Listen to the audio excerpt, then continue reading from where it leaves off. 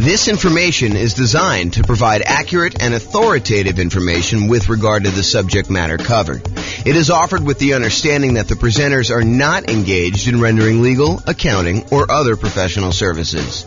If legal advice or other expert advice is required, the services of a competent professional should be sought. Welcome to the Everett Real Estate Investing and Real Estate Financial Planning Podcast. Learn all about investing in real estate in Everett, Washington, with a combination of real estate financial planning and modeling with numbers specific to Everett, plus syndicated, more generalized recordings of live and pre-recorded real estate investing classes. Not all of them specific to Everett. Be sure to stay tuned after the podcast for a message from our sponsors. Well, good morning and welcome, everyone. I am James Orr. I'm going to be the one giving the presentation today. Oh, my goodness. Happy Thanksgiving in advance, everybody. Tomorrow's Thanksgiving for those that are not attending live and listen to the recording. Hope you guys are doing some fun stuff.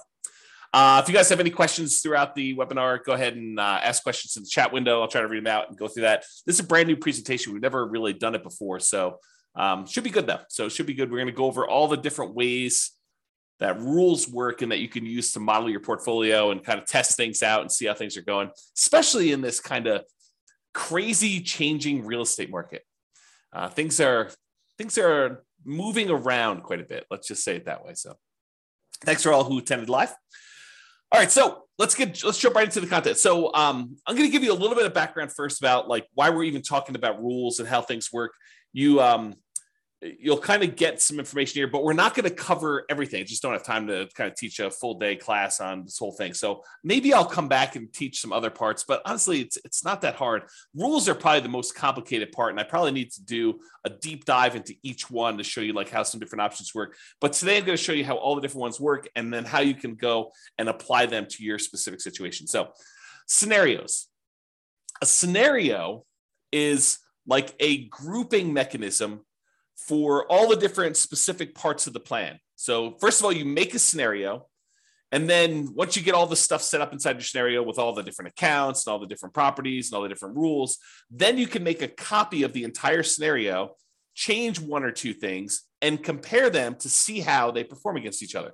For example, just a really basic example to give you an idea of like where we're headed with this. You might go create a scenario where you model out your entire investing strategy. You know, I own these particular properties right now. I've got this much money in all these different accounts, and I'm going to buy properties as I come up with down payments until I come up with 10 properties. And then you may say, okay, that's strategy number one, scenario number one. But I want to go ahead and add a variation on this, and I want to see what happens if I decide to pay off my properties faster. And so you might make a copy of that scenario and then add an additional rule to the second scenario that says pay off properties with extra cash flow. And then you can compare one where you have the basic model, your strategy that you're going to implement, and then the one where you pay off properties early. And you can see how much better or worse paying off properties early is for you in that specific situation, that specific strategy. So that's an example of where we're headed. So how you do this is you have a scenario, and then inside the scenario, you add all of your accounts. And accounts are nothing more than a place for you to store money. So you might want to have an account where you have all your stock market investments, or an account where you have all of your bonds, or an account where you have your retirement funds, an account where you have all your crypto, if you're still doing that stuff. All the different things that you have where you store money, and they have different rates of return and different characteristics. If you're like got pre-tax money versus post-tax money, you might want to separate those out. The trick is simplify down so that you only have the maximum number of accounts, the minimum number of accounts that you can before you have to do more. So as one example, if you normally in real life have a separate account for each property, for doing your modeling, you probably don't want to do that. And the reason why is then you got to manage getting money from one account to another account in order to be able to aggregate it to buy your next property. If you just say, look, this represents the sum of all of the property accounts that I have, then you could do it that way. So big picture, you've got the scenario. Now you've got all the different accounts that you've got set up for all the different things. In the beginning, as just like a tip, just make one account. If you've got more complicated things to model later, you can always go do that. But if you're just starting out, just do one account and kind of do it that way. And then accounts can also, as kind of like a more advanced side note, an account can also represent things like what a business is worth to you. If you think about it, an account really is just a place to store money. So if you say, this represents a business that I own, it's got about $1 million net worth, and you can go ahead and model the income from it somewhere else, you can sort of do it that way too. Okay, so scenarios, accounts, now you've got properties. So inside the scenario, you've got all the different accounts you have, which is all the different places to store money. And then you've got all your properties, all the single family homes, duplexes, triplexes, fourplexes, any commercial buildings, any apartments, any industrial buildings, basically any real property that has characteristics like appreciation rates and rents and taxes and insurance and all those other things. That is another thing. And we break down properties into two major groups. Any properties that you already own. So each one of those is an exact property that you own. And then we don't allow you to make copies. Well, I just have to be careful of how I word this. You can make a copy of a already owned property as like a starting point to make another one, but you can't buy more than one of a property that you already own in the same scenario. So any already owned properties you have, just go ahead and add all those as already owned. And then we have this thing called dynamic properties. And really, they're just templates. They represent a property that you might buy more than one of over time. So you can go in there and say, look, I've got a typical 3-bedroom, 2-bath type property that I'm going to be buying more than one of. Right now, they're worth this amount of money. Right now, they collect this much in rent. Right now, their taxes are this and their insurance are this. And over time, the price is going to go up. And over time, the rents are going to go up. And over time, insurance and taxes are going to adjust on this thing. But I might buy one of them this year, one of them 2 years from now, one of them 4 years from now. And so we call those dynamic properties, or you might hear me refer to them as template properties, where you use rules, which we're going to get to in a second, in order to buy more than one of those. So, and any of the properties, whether they're already owned or dynamic, can be single family homes, duplexes, triplexes, fourplexes, apartments, commercials, industrial, any type of building that you have, any type of real property that you have that you want to do that. So again, big picture scenarios, inside scenarios as accounts and properties. And then what we're going to talk about mostly today is how do you manipulate an account or how do you manipulate a property? That's what you use rules for. So rules go ahead and they say, add money to an account, or increase the rent I'm getting on a property, or buy 3 of these properties, or buy a property every year, or start paying off properties with any extra cash I have in this account. Rules are things that manipulate accounts and properties in the scenario that you can do. So as we go through this, we're going to go through all the different rules types. And what you should be doing, in my opinion, is think about your specific situation and how you might apply these rules to you and the setup that you're going to do in the Real Estate Financial Planner software. And if you don't have an account, you can go ahead and make an account. They're free. Go to realestatefinancialplanner.com, go ahead and make a free account. And you could be playing around with this as you listen in the background, although might be better to pay attention, and then you can go back and play with it on your own. But, do whatever you want to do. So realestatefinancialplanner.com, you can go and make your account. But I would suggest you think about your situation and why we might have a rule in the first place for doing this. Because it might give you ideas on things you might be able to do or test in your scenario to see if, hey, maybe I should recast my mortgages, or maybe I should pay off my properties, or maybe I shouldn't take all my extra cash and pay off my properties over time. There may be a reason James made a specific rule that says, hey, only pay off properties if you have a lump sum and big enough to pay off the whole thing, which there is a reason for doing that, but I'll let you discover it on your own because you're going to go ahead and model this in your own stuff. So that's the thinking. So if you're going to go create a scenario, kind of a strategy that you're going to model for yourself, the order that you should do them in is you should make a scenario. And a scenario is this bucket that you're going to hold these accounts and properties and rules in. So you make the scenario first. There's a couple of questions about the assumptions for the scenario.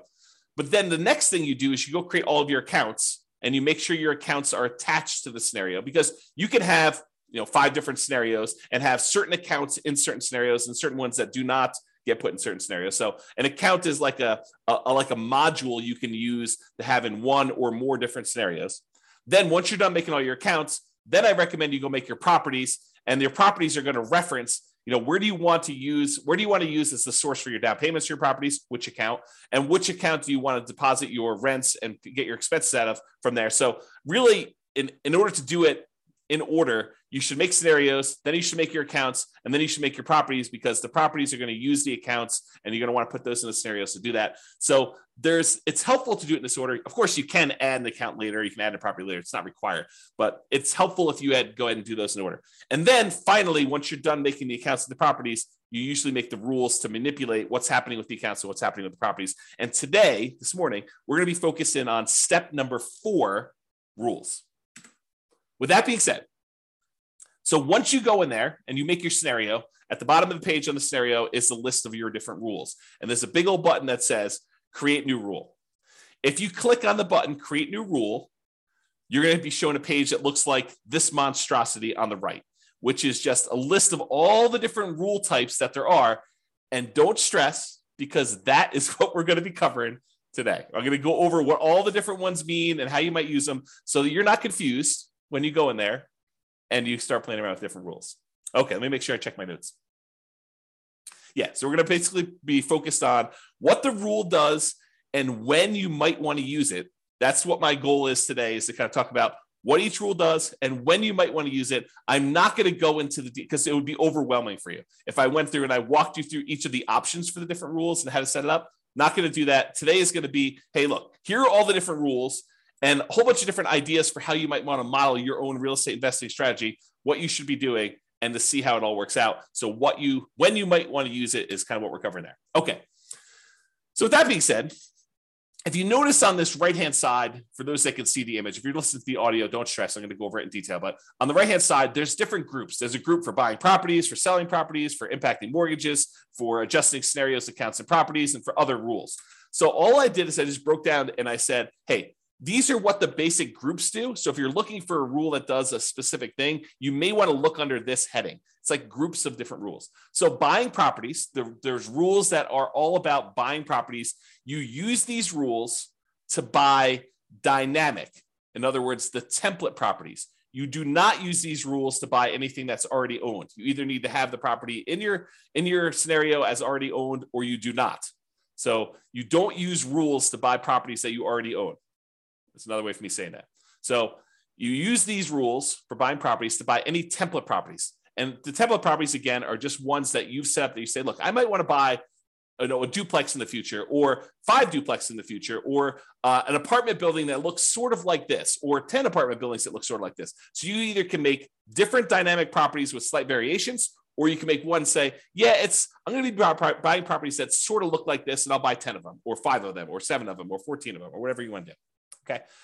And you can't buy more than one or buy an already owned property again later in the scenario. I already talked about that. So group number 1, buying properties. Group number 2, selling properties.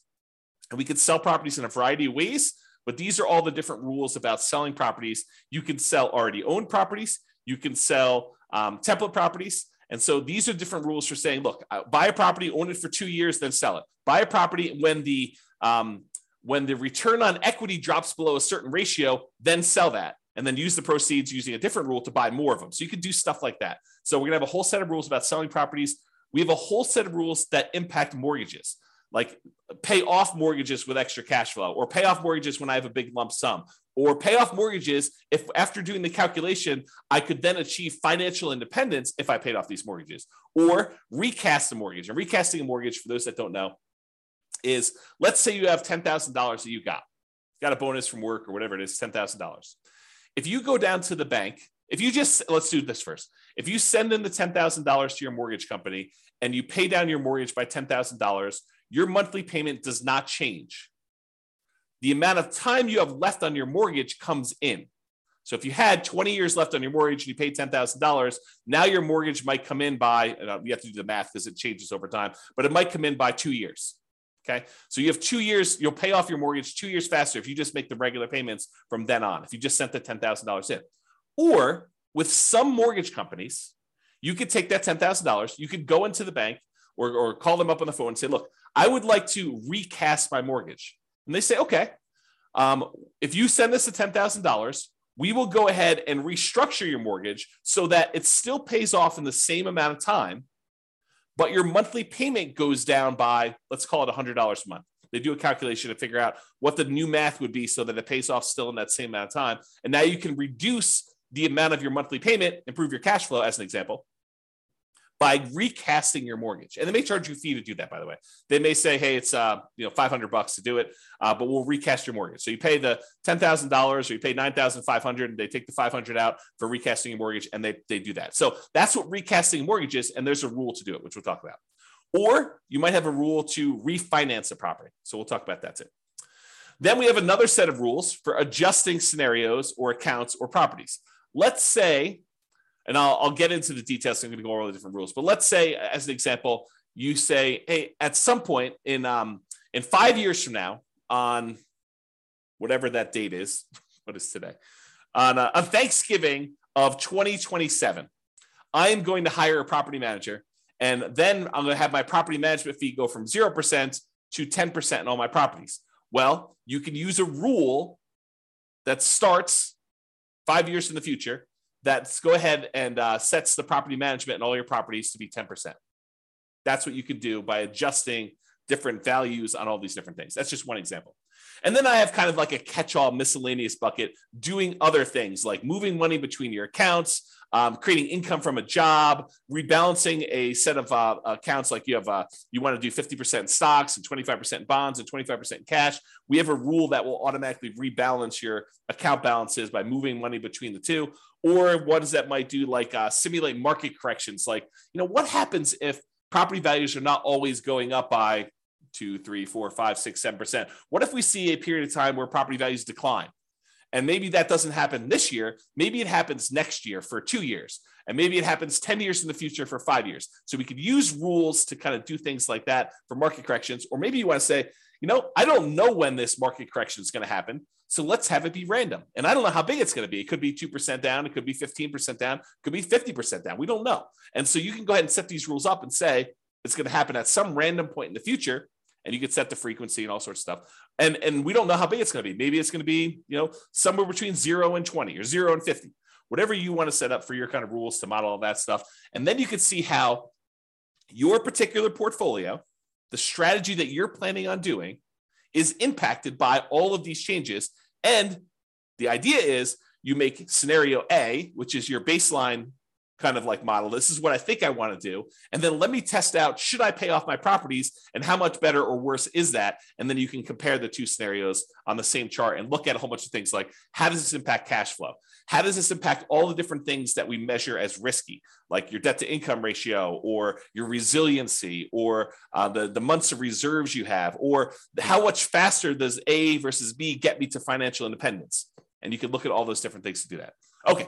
Before I go on, because I think I'm going to get into the rules next, does that make sense to everybody? If at least one person can tell me, yeah, that makes sense. Good job, James. Keep going. Or I'm really confused. You should stop now because we're not going to get very much further. If you could put the chat window, that'd be awesome. No one is responding. Unbelievable. Okay, good. Ben at least is. Okay, that's awesome. All right, I appreciate it, guys. Thank you for participating. Okay. All right, so let's talk about the rules to buy properties. There are two different rules to buy properties. Buy properties on a specific month, yearly, or buy a property when an account has a down payment. Okay, yeah, I appreciate that. Someone said, I'm following along, but might get behind if I'm doing something else. Yeah, no worries. Okay, that's cool. Okay, so rules to buy properties. So there's two different rules that we have to buy properties. And you might think, man, you should have a lot more complicated rules than this. Honestly, this really is sort of all we need. You buy a property on a specific monthly year. And as an aside, if you're listening to this and you're like, James, how do I do XYZ? And you can't figure it out, just drop me an email. Drop me an email. Let's go to the support page, drop me an email and say, look, how do I do this? And I'll tell you either you can't do it, or here's how you do it, or I should make a rule for that because it just didn't occur to me to do that. But a couple of rules have come about because someone said to me, hey, James, how do you do this? I'm like, you really should be able to do that. We've never done that modeling before, but it makes a lot of sense that you should do it that way. Let me go and make the rule for you. And then it took a little while, a couple of days, something like that. We didn't make the rule, but I made the rule. No promises it's going to happen in a couple of days for you. All right, so buy properties on a specific monthly, yearly. You use this rule to buy property every March, as an example, every year. And you could say, during this 5-year period, you can have rules run for certain periods of time. During this 5-year period, every March, go ahead and buy a new property. Okay. Or the most common way we buy properties is buy this property when my account has a down payment and all the stuff that we need, like reserves and, a certain threshold in the account, plus 6 months of reserves for my personal expenses, plus 4 months of reserves for all the properties I already own, plus 6 months of reserves for this particular property. Then go ahead and buy another property and do another dynamic property and do it that way. And that's the most common one that we use to do that. Okay. So here's what it looks like on the page. So I'm just going to go through like what the rule is when it does. So buy a property in a specific month. You use this rule to buy a property every year on a specific month. And you can do every month of every year. So if you wanted to say, hey, I want to buy a property and I want to do it every month of every year, you could do it that way, or every January or every February, every March, so on and so forth. You could do each one. And you can just do it that way. So imagine so when would you want to use this rule? Imagine you have $1 million invested in an account. Let's say it's a stock market account. You're thinking you just discovered real estate investing. You're like, hey, I want to see what happens if I take the stock market account that's earning 6, 7, 8, 9, 10, 11, 15%, whatever it is for you in your stock market account that you're modeling. And you want to take that money and every year you want to buy a new rental property with that just to see how this goes. So you could use this rule to do that, to slowly drip out a down payment worth of investment into real estate over time doing this. And if you say to yourself, hey, look, I really want to buy one every 6 months, you could say, okay, buy one every March with this rule. And then you could set up a second rule that says buy one every September. And now you have 2 rules doing one a year in order to get that kind of 2 a year. Okay. So that's how you do it. All right. So buy a property when account has down payment. This one allows you to buy property as soon as you have enough for the down payment, plus any closing costs, plus any reserves. And as you can see by the image on the right, there's a lot of options for you to define what this means. So you might want to define, hey, I need to have at least $10,000 in this bank account, adjust for inflation or not adjust for inflation, plus 6 months of reserves for this property, plus 3 months of reserves for all the other properties that I own, each other property that I own, plus 5 months of personal expenses, and then only buy 3 properties with this rule. Stop this rule after I own 3 properties. So there's different things you can do to manipulate this. And there's also stuff you could say, do I want to take into account my debt to income, like make sure that my debt to income is below a certain number? Or you could say, I'm buying creatively. I'm going to go buy properties subject to, or I'm going to go buy properties on lease options. So the debt to income doesn't matter because I'm actually buying an LLC anyway. And so ignore the debt to income ratio on that, or whatever you want to do. Or maybe you say, I have a real estate agent's license, so I'm going to get paid a 3% commission when I buy these, or go ahead and take a 3% discount. And so you could do all these different variations on this stuff with this rule. Or maybe you say, look, I want to buy properties, but if I can do cash out refinances on the other properties I own, if they're below 75% debt to income, or 75% loan to value, then I can go ahead and say, do cash out refinances to do it. So it's very flexible in all the different ways you can use it, but realize that's what you do. So when might you want to use this? You might want to see how quickly you'll be able to acquire your ideal portfolio of rental property. So you want to say, I want to get to 10 rentals or 10 doors or 20 doors or whatever number you pick. How quickly can I do it with my current income, my current savings rate, my current returns that I have in my accounts? And then as I acquire each property, all the extra cash flow I get gets deposited in this account. So it kind of compounds over time if you got positive cash flow, or slows you down a little bit if you have negative cash flow, although the cash flows do change based on all the properties. So you could use this to determine how quickly you'll get to a certain portfolio. And then you could test things like, what if I save 10% more? Or what if I save 10% less? Or what if I got a lump sum for a bonus or a divorce or, inheritance or whatever you want to do later on? How would this impact all that stuff? So that's one example. You might want to see the impact of changing how much you keep in reserves has on the speed you can acquire properties. So here's another example. You could say, look, if I use this rule and I say keep six months of reserves for all my properties, how quickly can I acquire all the properties I want to do with that? Or how quickly can I acquire properties if I keep 12 months reserves? I think the market's going to get a little sketchy. Maybe I should keep 12 months of reserves. So if I do 12 months of reserves, how much does that slow me down? And how much riskier or less risky is one or the other? Or how much extra net worth will I have if I don't do 12 months of reserves versus 6 months of reserves or 2 years of reserves? You pick the numbers, okay? So you could use these different rules and make copies of the scenarios to kind of test those. You could see the impact of doing cash out refinances to buy new properties. We kind of talked about that little part of the rule, but you could use that as a way to do that. You can also see the impact of getting a real estate license or acquiring properties creatively.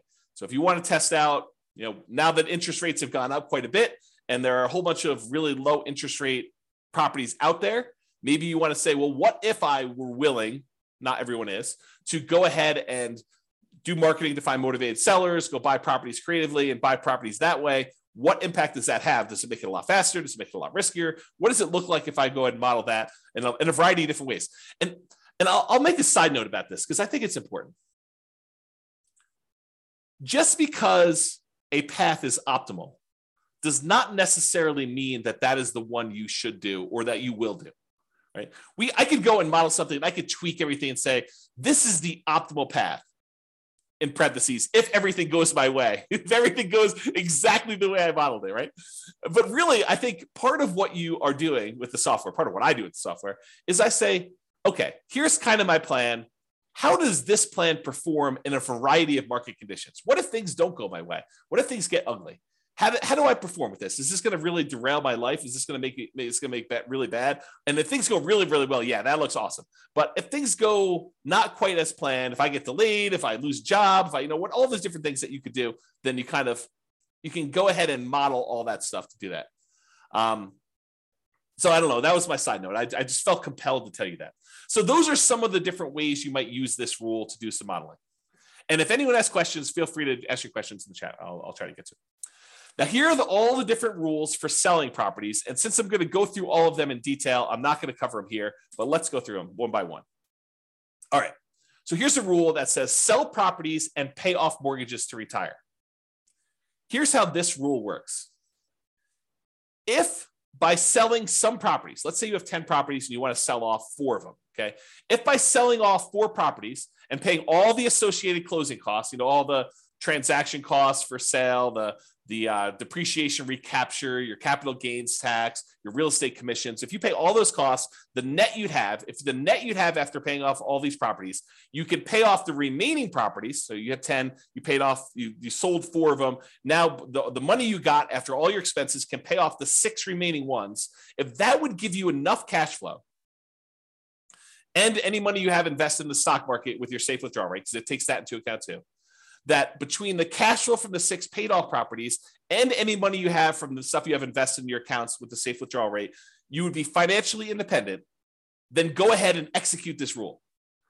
This is sort of the rule if you buy more properties than you need and you let them all grow appreciation wise and paying down the loans, you get a little bit of cash flow over time. And then eventually you get to the point where, hey, if I sold 3 of these, then I could pay off 7. Or if I sold 7 of these, I could pay off the 3. And by paying off the 3, then that actually would get me over the bar of being financially independent, where all the investment income I have would meet my minimum target monthly income in retirement. Then go ahead and do that. Instead of having to guess and check when that happens, we have a rule that says, hey, if you want to go ahead and acquire a certain number of properties, and then by paying off some of them, you can pay off the rest. By selling some of them, you can pay off the rest of them and you'll be financially independent. That's this rule. So you could use this rule to say, hey, I'm acquiring properties. Maybe I get to the point where I don't need 12, right? And so when do you get to the point where you could sell a part of the 12 and pay off the other ones in order to be financially independent with the other money in your account? Pretty cool rule, right? Like an interesting way to do that modeling. At least I think it's a pretty cool rule. I like this rule a lot. Okay, so that was one rule. Here's a totally different one. Sell rental properties after owning them for a specific period of time. So this one allows you to sell all rental properties. It does not do owner occupants. So it's only rental properties after you've owned them for a specific period of time. So let's say you acquired properties and you're doing lease options as an example. So you're buying properties and you think that you're going to be holding these properties for 3 years and then the tenant buyer is going to cash you out. You can go ahead and set this rule up and say, okay, I'm acquiring properties as quickly as I can. As soon as I have a down payment here, buy another one and then find a tenant buyer, a lease option tenant buyer to come in and lease it from me. And I think I'm going to sell these properties after holding them for 3 years. Some of them may be 2, some may be 4, but on average, it's going to be about 3 years. What would that look like? And so you'd use this rule to then sell properties after holding them for whatever period of time you define, X number of months. Okay. So that would be an example of doing that. So, and by the way, this one is for rental properties. It's not for owner occupant properties. So if you're thinking to yourself, hey, look, I might want to use this rule to live in a property for 2 years to get the tax advantages of like 2 out of the last 5 year tax advantages where you don't have to pay capital gains up to certain limitations on that. This is not that rule. but I might have another rule coming for you if you're looking to do that strategy. That's where we're headed. Oh, wait, what's this? Sell owner-occupant properties after owning them for a specific period of time. Well, maybe this is that rule that I was just talking about. This allows you to sell an owner-occupant property, a property that you're living in, after owning them for a specific period of time. So you could say, hey, I'm going to do this model where I'm buying properties at a discount, but I'm moving into them. I'm going to live there for at least 2 years. Why 2 years? Because there are some tax advantages for you living in an owner-occupant property for 2 out of the last 5 years. I'm not a CPA. Go talk to your accountant to kind of get the details on this. But the basics of what I understand, the layman's version is, if you live in a property for 2 out of the last 5 years as an owner-occupant, and then you sell it, you are exempt from capital gains on that property up to a certain amount, and the amount changes whether you're single or you're married. Okay, so this could be a way for you to do that. And when you sell the properties, we have this little section down here that says, how much do you want in closing costs when you sell? How much do you want to pay in real estate commissions? Because you can put in what your assumptions are about those. And then what is your depreciation recapture tax? Well, if you're living in the property, that's going to be zero on most of those. And then what's your capital gains tax rate? Well, if you're doing this as an owner occupant, you're living there for 2 out of the last 5 years, your capital gains tax rate might be zero here. There you go. All right, Austin says, what's your take on mini syndications on single family homes? Austin, that is not on topic for this particular presentation. This presentation is on rules. So we'll be covering that. Splitting profits with investor or funds deal. So I'm not going to cover that today. Maybe we'll do a class on that in the future. I'll kind of keep that in mind, but not today. Sorry, got too much other stuff to cover. Okay, so that's when you might want to use sell owner-occupant properties after owning them for a specific period of time. Here's the next one. Sell rental properties after renting them for a specific period of time. Sell rental properties after renting them for a specific period of time. So before, the rule was sell rental properties after owning them for a specific period of time. But if you're doing this one where you have rental properties after renting them for a specific period of time, this is selling them after you've rented them. So imagine for a minute you're nomading, where you're buying properties as an owner-occupant, living there for at least a year, maybe more, until you get to the point where you're able to buy the next property and convert that one to a rental. Well, if you use the rule before where it says sell rental properties after owning them for a period of time, you might buy the nomad property, live there for a year and a half, then convert it to a rental. And then now that it's a rental, you've owned it now for 2 years. So really, that would be selling the property after 6 months, which isn't what you intended, I don't think. So this rule says, look, it doesn't matter when you bought it. If you lived there for a year or 2 years or whatever beforehand, and then you decide to rent it, this one starts the counter as to when you sell it based on when you converted it to a rental. Okay, so that's what it is there. All right. Sell rental properties based on return on equity. So this one is you're selling properties based on the return you're getting on the equity in the property. Okay, I got to take a step back and kind of explain to you what's going on here, because this rule is crazy. It's such a powerful rule. So how far back do I go? Oh man, this is crazy. Okay, so here's the deal. You own a property, and let's say you have financing on it, and you put down 20%, and the property value went up, 5% in the first year. So you made 5% from appreciation on a 20% down payment. I'll put numbers to this to kind of give you a feel for it. Let's say you're buying $100,000 properties. You put down $20,000 and the property went up in value $5,000. So you made $5,000 on a $20,000 investment, which is 25% return. But what happens is over time, the amount of money you make on the property going up in value tends to increase. So the next year, maybe it's $5,100. It varies, but let's just say it's a little bit more than you made the year before. However, the amount you have in the deal now is no longer $20,000. It's $20,000 plus the $5,000 that you made from appreciation, plus a certain amount you have from paying down the loan. So the amount of equity you have in the property has grown more than the amount that the property is going up in value. So over time, the return you're getting, even though the return might be increasing, the return you're getting on the equity is actually going down. The amount you make on the property compared to how much you have invested in the deal is actually going down over time. So the return on equity on a property from appreciation, from debt pay down, from cash flow and from the tax benefits of depreciation. Like all four areas of return, they tend to go down in aggregate. Some of them go up a little bit over time. Some of them actually go down. Some of them stay the same. But in aggregate, the overall return, the combination of all four of them, tends to go down over time. So that the longer you own a property, the lower your overall return on equity is. So when you buy a property and you're highly leveraged up front, that's the best part of your return typically. That's the part where you're making the most money compared to how much you have invested in the deal. But as the amount you have invested in the deal increases because your equity is growing, you're paying down the loan, the property's going up in value, the equity is expanding, and the amount you're making might be going up, but not quite as fast as the equity is increasing. So that over time, your equity drops down. So you might say to me, look, James, as I own these properties, my return on equity is dropping and dropping and dropping. What if I said, look, once it gets below a certain threshold, I want to sell that property and I want to re-leverage back up. I want to go ahead and sell it, and then I'll go buy two more or one more and wait until I have enough to buy the next one. That's what this rule allows you to do. It allows you to be maximally leveraged, not maximally because you don't want to be selling a property every year just to kind of re-maximize your leverage, but within a reasonable range. So you can say, hey, look, once my overall return on equity, because I'm calculating return on equity on every single property every month. So once your return on equity for a property drops below a certain threshold that you set, I don't know, 10%, 12%, 15%, whatever number you pick, right?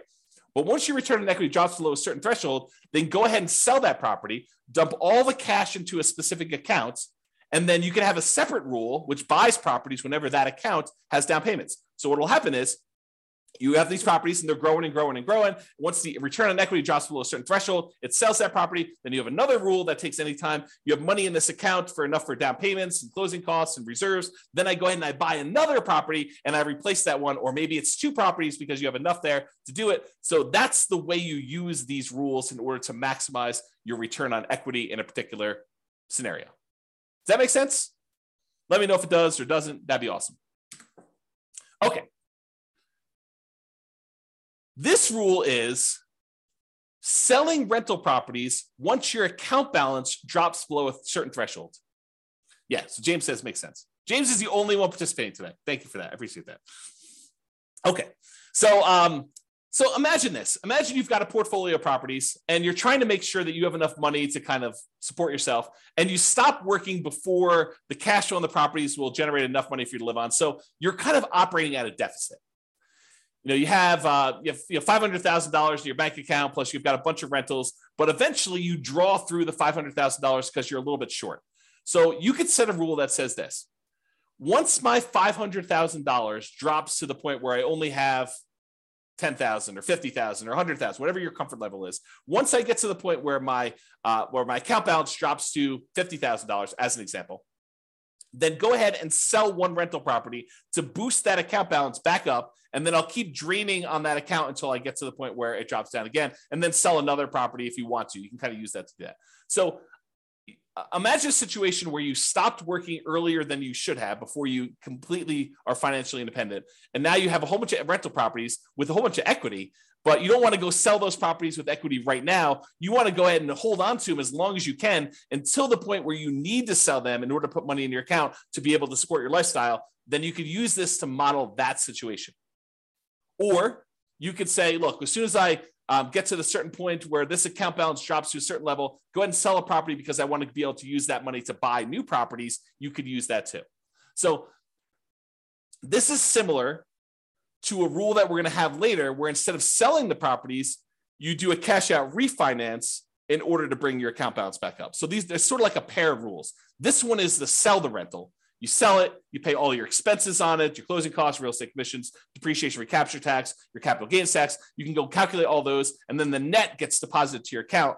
Or, which we'll get to here in a second, there's a similar rule that says, once my account balance drops below whatever threshold you set, then go ahead and do a cash out refinance to get to those. I did a whole class where we really use these rules a lot. I compared a person who lived in a really high cash flow market to a person who lived in a really high appreciation market. And I showed that while it's a lot easier to get to the place you want to be when you're in a really high cash flow market, you can get there in these really high appreciation markets with a combination of selling properties or doing cash out refinances.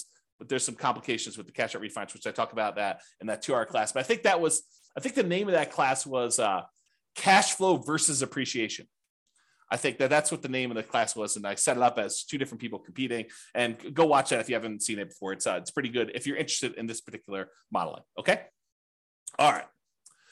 Next rule, sell properties, but only if by doing so, the money that I get from all the properties will allow me to retire based on a safe withdrawal rate. So I mentioned safe withdrawal rate earlier. I'm going to take a moment to kind of make sure everyone understands what I'm talking about. So there's this study, it's called the Trinity study. And what it basically did is it went back through historical stock market rates of return. And it said, if you only take out 4% of your, of the amount of assets you have invested in stocks and bonds, then the likelihood of you running out of money in a 30-year retirement period was really, really low. That's the basics of the study.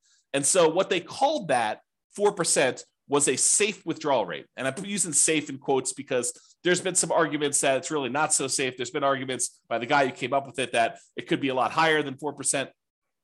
So really this idea is if you have a certain amount of money invested in stocks and bonds and maybe some cash, what percentage of that portfolio, if you have $1 million, what percentage of the $1 million can you take out each year where you are where you are not very likely to run out of money? That's what a safe withdrawal rate is. So you've defined what your safe withdrawal rate is in the software. You basically say, my safe withdrawal rate is 4% or 3% or 5% or whatever number makes sense to you. And you can test these things, right? You can go ahead and run a scenario at 4, you run a scenario at 5. What difference does it make? Run a scenario at 4, run a scenario at 3, maybe do some market corrections in there to see how that plays out. You can do all this stuff.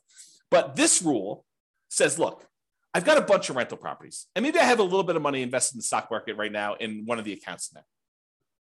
And so what I want to do is I want to check each year and say, hey, look, if I sold all these rentals and I paid, closing costs, I paid real estate commissions if I've got any, I paid my depreciation recapture tax if I've got any, I paid my capital gains tax if I've got any. If I paid all those expenses on it, the net amount of money that I would take and I would deposit into my account balance, invest in the stock market. If I did that, would the money in the stock market allow me to retire? Would my safe withdrawal rate for the amount of money I have in the stock market allow me to be financially independent? And if so, go ahead and sell the properties. Kind of a cool rule, right? You basically have all these properties you've acquired. What if you took them all and you sold them? Could you actually achieve financial independence? And this rule tends to come up. I probably should do a class on this. This rule tends to come up when you're in a market where the cash flow you're getting, the cash on cash return you're getting, or it's actually the cash on cash return on equity you're getting, is less than your safe withdrawal rate, right? Because in that way, the money you're getting, the cash flow you're getting on the property you have is actually lower than your safe withdrawal rate. You'd be better taking that money and investing in the stock market according to this rule. I mean, who knows what will happen in real life, but at least in the mathematics of it, that it'd be better for you to actually be invested in the stock market than in rental properties, which can happen depending on your market and your situation and what you've got set up there. Okay. So that's that rule. Kind of a cool one. All right. What about properties that you already own? And you said, look, I planned on selling this property next Christmas anyway.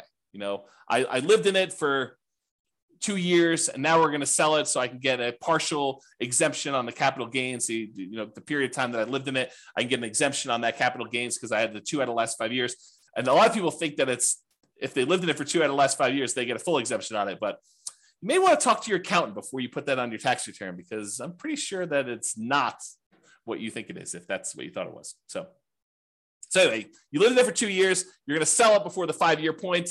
You're like, oh, this is great. I'm going to go ahead and do that. You can go ahead and set a rule up to say, sell this particular property that I already owned on this date in the scenario. Really simple rule for doing that. All right. Those are all the different rules on selling properties. Some pretty cool ones. Some kind of like really straight down the middle, generic sort of things, right? Now, let's talk about rules that impact mortgages. We'll go through all these one by one. Just knock the headphones off my head accidentally. All right, so pay down loans with cash flow. So maybe your strategy is, I've got all these rental properties. They're producing a bunch of extra cash flow. Maybe I've got some savings for my job and that's got some extra cash flow. I want to keep a certain amount of reserves, but anything over that amount I have in reserves, I want to take that money and I want to pay off mortgages with them. That's what this rule is about. So it takes any excess cash over a threshold you set, and each month it uses that extra money to pay off mortgages on the property.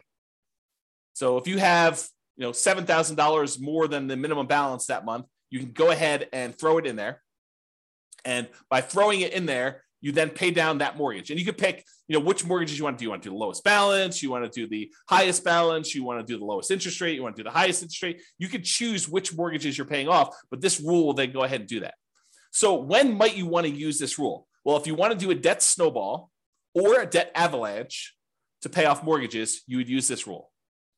And you could test to see how much better it is to pay off the highest interest rate mortgage versus the lowest balance mortgage or the lowest interest rate mortgage, and you could see which one's better and how much better it is for you. James says there's no 1031 exchange rule for selling. Well, 1031 exchange rule is just about how much you pay in taxes. So we have the ability for you to adjust how much you pay in taxes on the property. And then you can go ahead and use that rule and set the taxes to be equal to 0 for that. But then you got to track how much you would have had to pay in taxes on that one. So there's no keeping track of how much deferred taxes you have on a particular property, something I might add in the future, but you can set the threshold to be, I'm not paying any taxes on this one when I sell it. And yet my fees are an extra, $1,000 to do the 1031. So you can do 1031 exchanges. It's just not a specific rule for 1031 exchanges. If that makes sense. Good question though. Good question. Okay. So pay down loans with cash flow. That's how that works. Okay. Pretty simple. However, every time you make a payment on a particular loan, it doesn't actually improve your cash flow in the short term, unless you pay off the loan completely, and then it improves it by a big chunk. But it doesn't improve your cash flow because by paying down the loan, all you're really doing is moving in the date that loan gets paid off from where it was to closer. So it'll be paid off sooner. But your monthly payment stays the same. So it doesn't improve cash flow on a property. So you might say to yourself, hey, and I'll add this one other thing. And the amount of money you're earning on that extra cash flow you're doing is the interest rate of the loan. So if you're taking your money and you're paying down a 3%, 4%, 5%, 6%, 7% mortgage on a property, the amount that money is earning is the amount of your mortgage interest rate. So if you're paying off 3% loans with that, you're earning 3% on that money. You're paying off 7% loan, you're paying 7% on that money. Okay. So the idea is the more you're paying off on those properties until you pay it completely off, it doesn't really benefit you in the short term. It benefits you when you pay off the loan, which could then compound and help you in the future on other properties you're doing, but it doesn't benefit you in the short term by improving your cash flow. And so you might say to yourself, well, why would I go take this extra money that doesn't help me in the short term? Why don't I let that grow in something else I'm invested in, like either more rental properties or stock market or I don't know, whatever you want to do, crypto, bonds, whatever you want to do there, hard money lending. You could go ahead and take that money and invest it in something else and get a higher return. That way, once you get enough money in this other account where you could completely pay off the mortgage, not just make a little dent in it, pay off $500 on it, but say, look, I got $100,000. I'm going to pay off this mortgage in full. And by doing that, you then get all the cash flow from having that mortgage payment go away. That's what this rule does.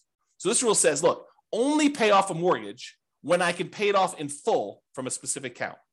So it tests to see if the amount you have in your account plus whatever threshold you have there. So look, always keep $15,000 in this account. But if I've got enough to pay off a mortgage and remain $15,000 in this account, then go ahead and pay off the mortgage. So that's what this rule allows you to do.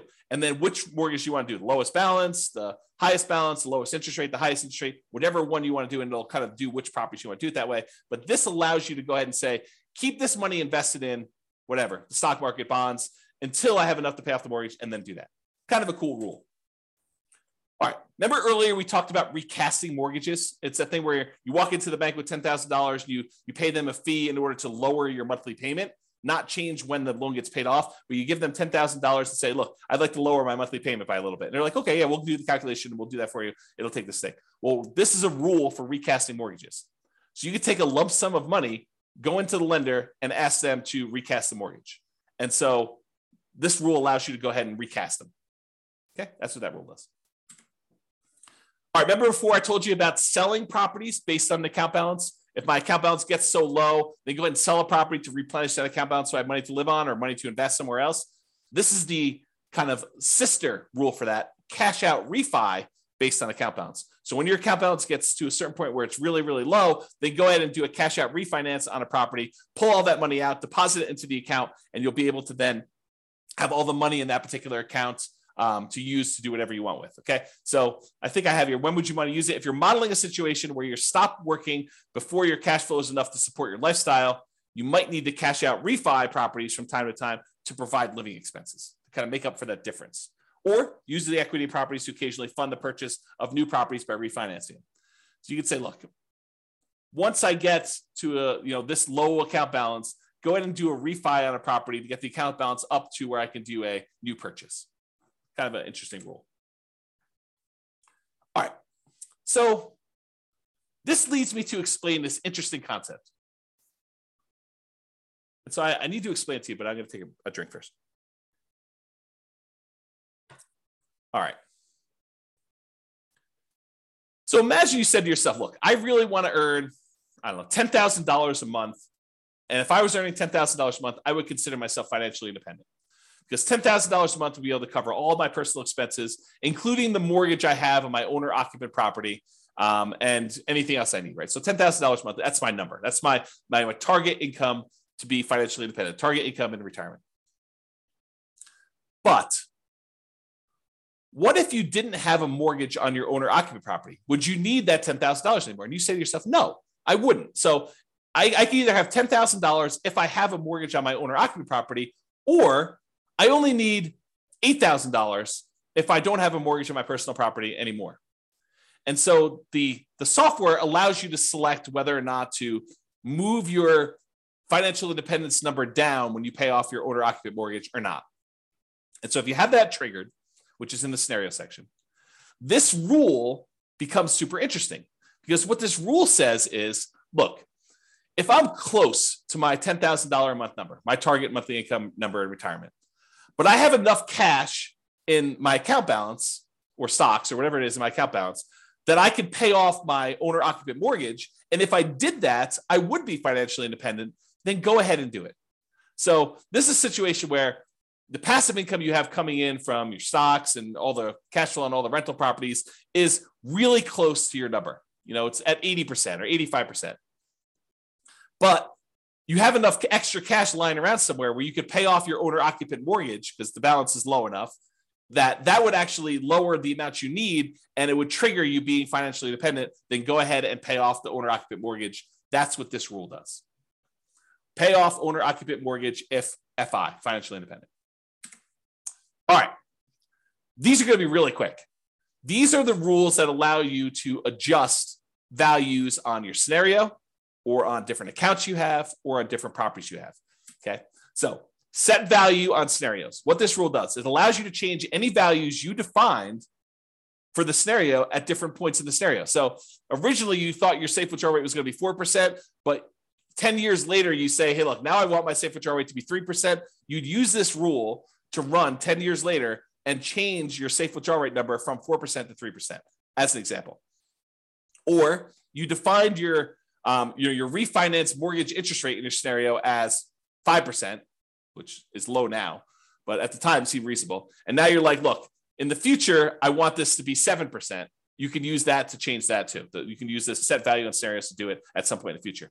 Or you want to say, hey, look, my minimum target monthly income retirement threshold is now $4,000, but I want it to be $5,000 in 5 years from now. You can do stuff like that. Or your safe withdrawal rate number, as I use as an example. This is that rule that allows you to do that. The set value on accounts does the same idea on accounts, though. So let's say you were earning 1% on savings at the start of the scenario, but you think that's abnormally low. And by 3 years in the future, that should really be at least 2% or 3%. You could use this rule to say, set the value on the account, set the return I'm getting on that account to go from 1% to 3 years later and on to be 3%. Or you say, I want to set it to 1% now, but a year from now, I want it to be 2%. And a year from then, I want it to be 3%. And then you could use it to do stuff like that. Or the other thing it could do is you could set it to be a random number. You could say, look, the return on my savings account is going to be somewhere between 1% and 3%. Have it change monthly by somewhere between this range, or add a little bit to it or subtract a little bit to it each month. You could do a whole bunch of things with making it random to simulate the stock market, or what you're getting on savings, or what your business return might be if you're using an account to store kind of business stuff, or bonds, or anything like that. So you could use it to do random numbers as well if you wanted to. Same idea, but setting values on properties. You could say, look, my property appreciation rate is now at 1% because I don't think property values are going up in the next couple of years. But 3 years from now, I think the market's going to be normal, and we're going to set it to be equal to 3% from there. So you can have a period of time where properties are appreciating at a slower rate or at a faster rate, and then you could change it to be something else later. You can do the same thing with your rent appreciation rate. You could also do things where you hire or fire a property manager and set it from 0 to 10 or 0 to 8 or 0 to whatever. You could also do maintenance on a property. You say, look, it's just a brand new property I bought, so maintenance is going to be low for the first couple of years, and then maintenance will increase. You can go ahead and do that too. So this rule allows you to set values on properties over time and change those. And then if you go ahead and you change these things, but you're like, look, then I want it to return to whatever was normal at the very, very beginning, we have a rule that says reset the original value on an account. So if I was doing 1% and then I was screwing around with it for a whole bunch of years, and then after 10 years, I wanted to go back to whatever was set at the very beginning, we have a reset original value on accounts rule and a reset original value on properties rule for you to go ahead and mess with those. All right. I think this is the last section. Maybe not. We'll see. So any questions? We'll use this as a pausing point. Any questions? Is this good? You need me to slow down, speed up? Is this helpful? Anything? Nothing? So good so far. Okay, awesome. Again, James is the only one participating. I appreciate that, James. Everyone else is sort of just, I don't know, voyeurism or whatever they call it when you kind of like just watch things. Okay, cool. All right. So here are a whole bunch of rules that do other things. So add to or subtract from the account balance.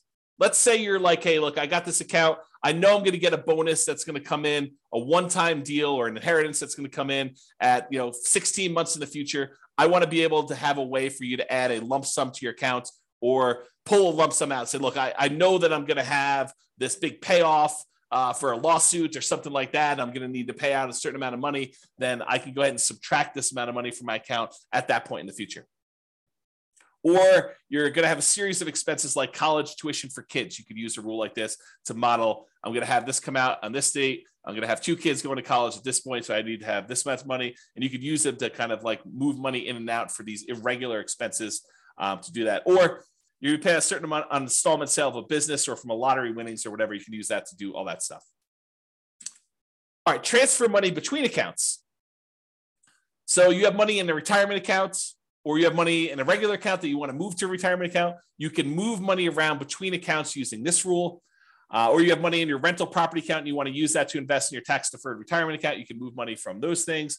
Or you want to pull money out of one account when a certain account drops below a certain threshold. So you say to yourself, look, I have this reserves savings account that I'm never going to use unless my account drops really low in this other account. So go ahead and move them when something happens to do that. So you can set up those rules to do those things. All right, here's that market correction rule I was telling you about. So this allows you to model what could happen if your market corrects. If your account balance or your properties all are affected by these things, you could do that. So this allows you to change the amount that is in accounts that you select. So it doesn't have to be all of them. Like a savings account may not be affected, but a stock market account might be affected by a market correction. And which properties you want to have impacted by this thing, and then by how much. And you can have some of these be random. So you can have how frequently it happens be random, or you can have the amount that it declines be random. And if you need to do one random and one static, you can have 2 of these rules running and only impacting one or different things to do that. So that's all about different market corrections. And if you're really trying to see how resilient your portfolio is to different market corrections, this is what you want to be playing with. You want to be able to see, okay, I'm going to do this strategy. And the strategy sounds awesome, right? I'm going to be buying properties and maximizing my loan to value and minimizing the amount of money I have in a deal and keeping really, really low reserves to kind of make it go really, really well. Well, let's see how that performs with market corrections. Or I'm going to buy properties free and clear, not going to have any mortgages on them at all. It's going to be slow and steady wins the race. And let's see how that is impacted by market corrections. And then you can compare those 2 strategies. And you can see, oh, this one gets me there faster, but it fails sometimes. I run out of money. I have to file bankruptcy or, foreclosure. So, that sort of thing can happen if I, have market corrections. But this one, tends not to happen as much, or tends not to happen at all. And so you could say, maybe I don't do that one strategy, or maybe I kind of hold it back a little bit and see how it goes. But it's up to you. It's really your strategy, and you're testing it, and you're seeing how it performs. Okay. All right, here's the one you're probably going to use in almost every scenario that you set up: your paycheck and your personal expenses. And a lot of times we'll set up a separate rule for each person's paycheck, like one spouse and the other spouse, and then a shared personal expense one that you're going to do. And we usually set them up as 3 rules. You could do them all as one if you really wanted to, but I tend to separate them out just to make it a little easier. So what this rule does, allows you to model receiving a paycheck or other regular income. It doesn't have to be a paycheck, but it could be, I'm getting regular payments of a certain amount.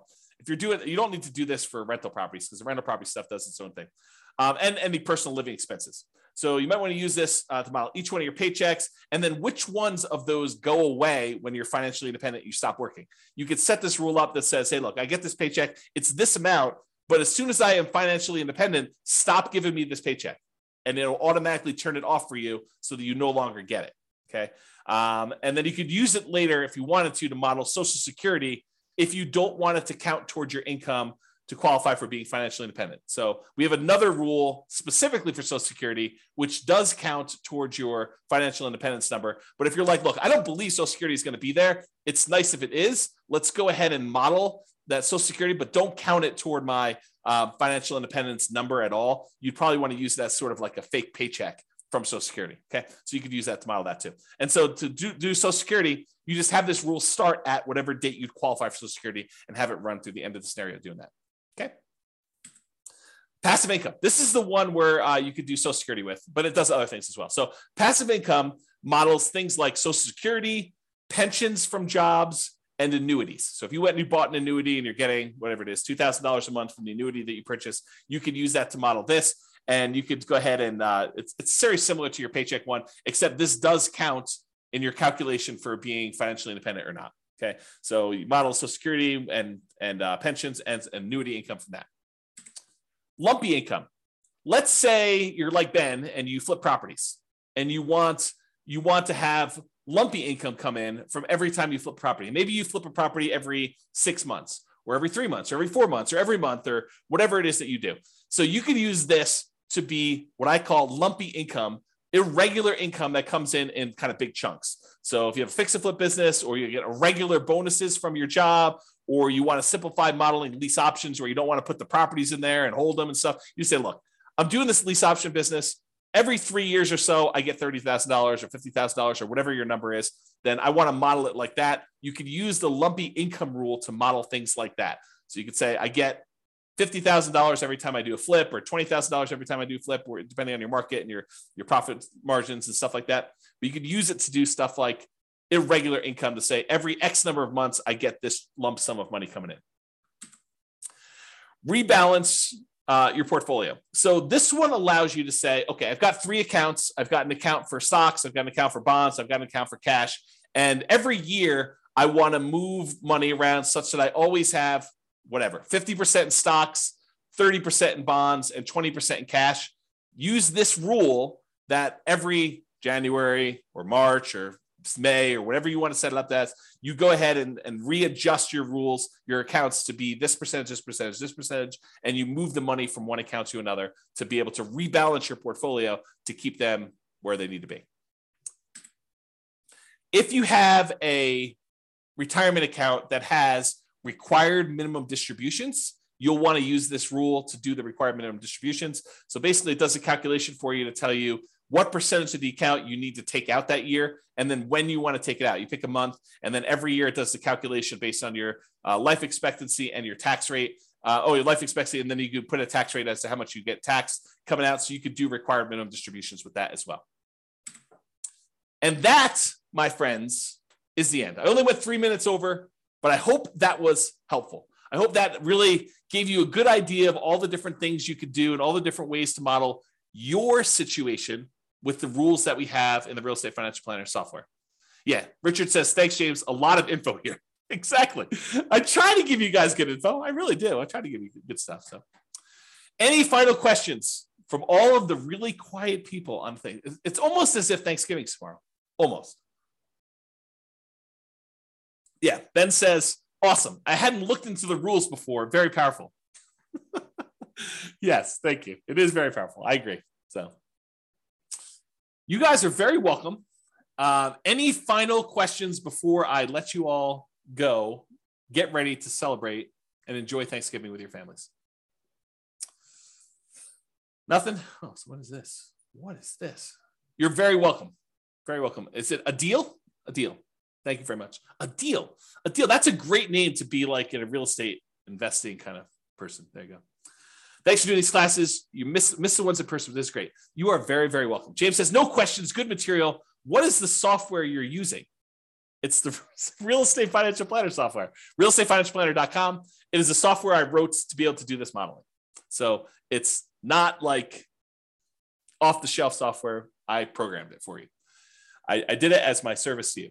So there you go. It's available on the website, realestatefinancialplanner.com. Go create a free account and you can do all this modeling. And honestly, you don't need to start from scratch. I'll probably do a whole class on this, but if you go to realestatefinancialplanner.com/model, just pick your city. And I've made some sample scenarios for you to start from. Go ahead and just copy that right into your own account and then just edit. That way you don't have to go create everything from scratch. You can say, oh, I see there's a property here. Let me go ahead and change this to be closer to what my properties are and go ahead and do that. Yeah. James says, cool. I'll start modeling this weekend. Yeah. Let me know if you have questions. That'd be good. All right, folks. Thank you all for coming. I do appreciate it. Have a great Thanksgiving, and I will see you all post-Thanksgiving. Bye-bye for now. Thank you all. With home prices up, mortgage interest rates up, and rents up, but not quite enough to counteract the higher prices and interest rates, cash flow on rental properties in Everett is harder than ever. Book a call with the Real Estate Financial Planner to apply our proprietary 88 strategies to improve cash flow on your rentals. See the show notes for a link to schedule your call and improve your cash flow today. If you're a real estate agent, lender, or professional in Everett that wants to help our real estate investor listeners, consider reaching out to learn about collaboration opportunities with this podcast. We'd love to add more value to our listeners by having you assist our investors buy, sell, and finance their real estate investments. See the show notes to schedule a call to discuss collaboration opportunities.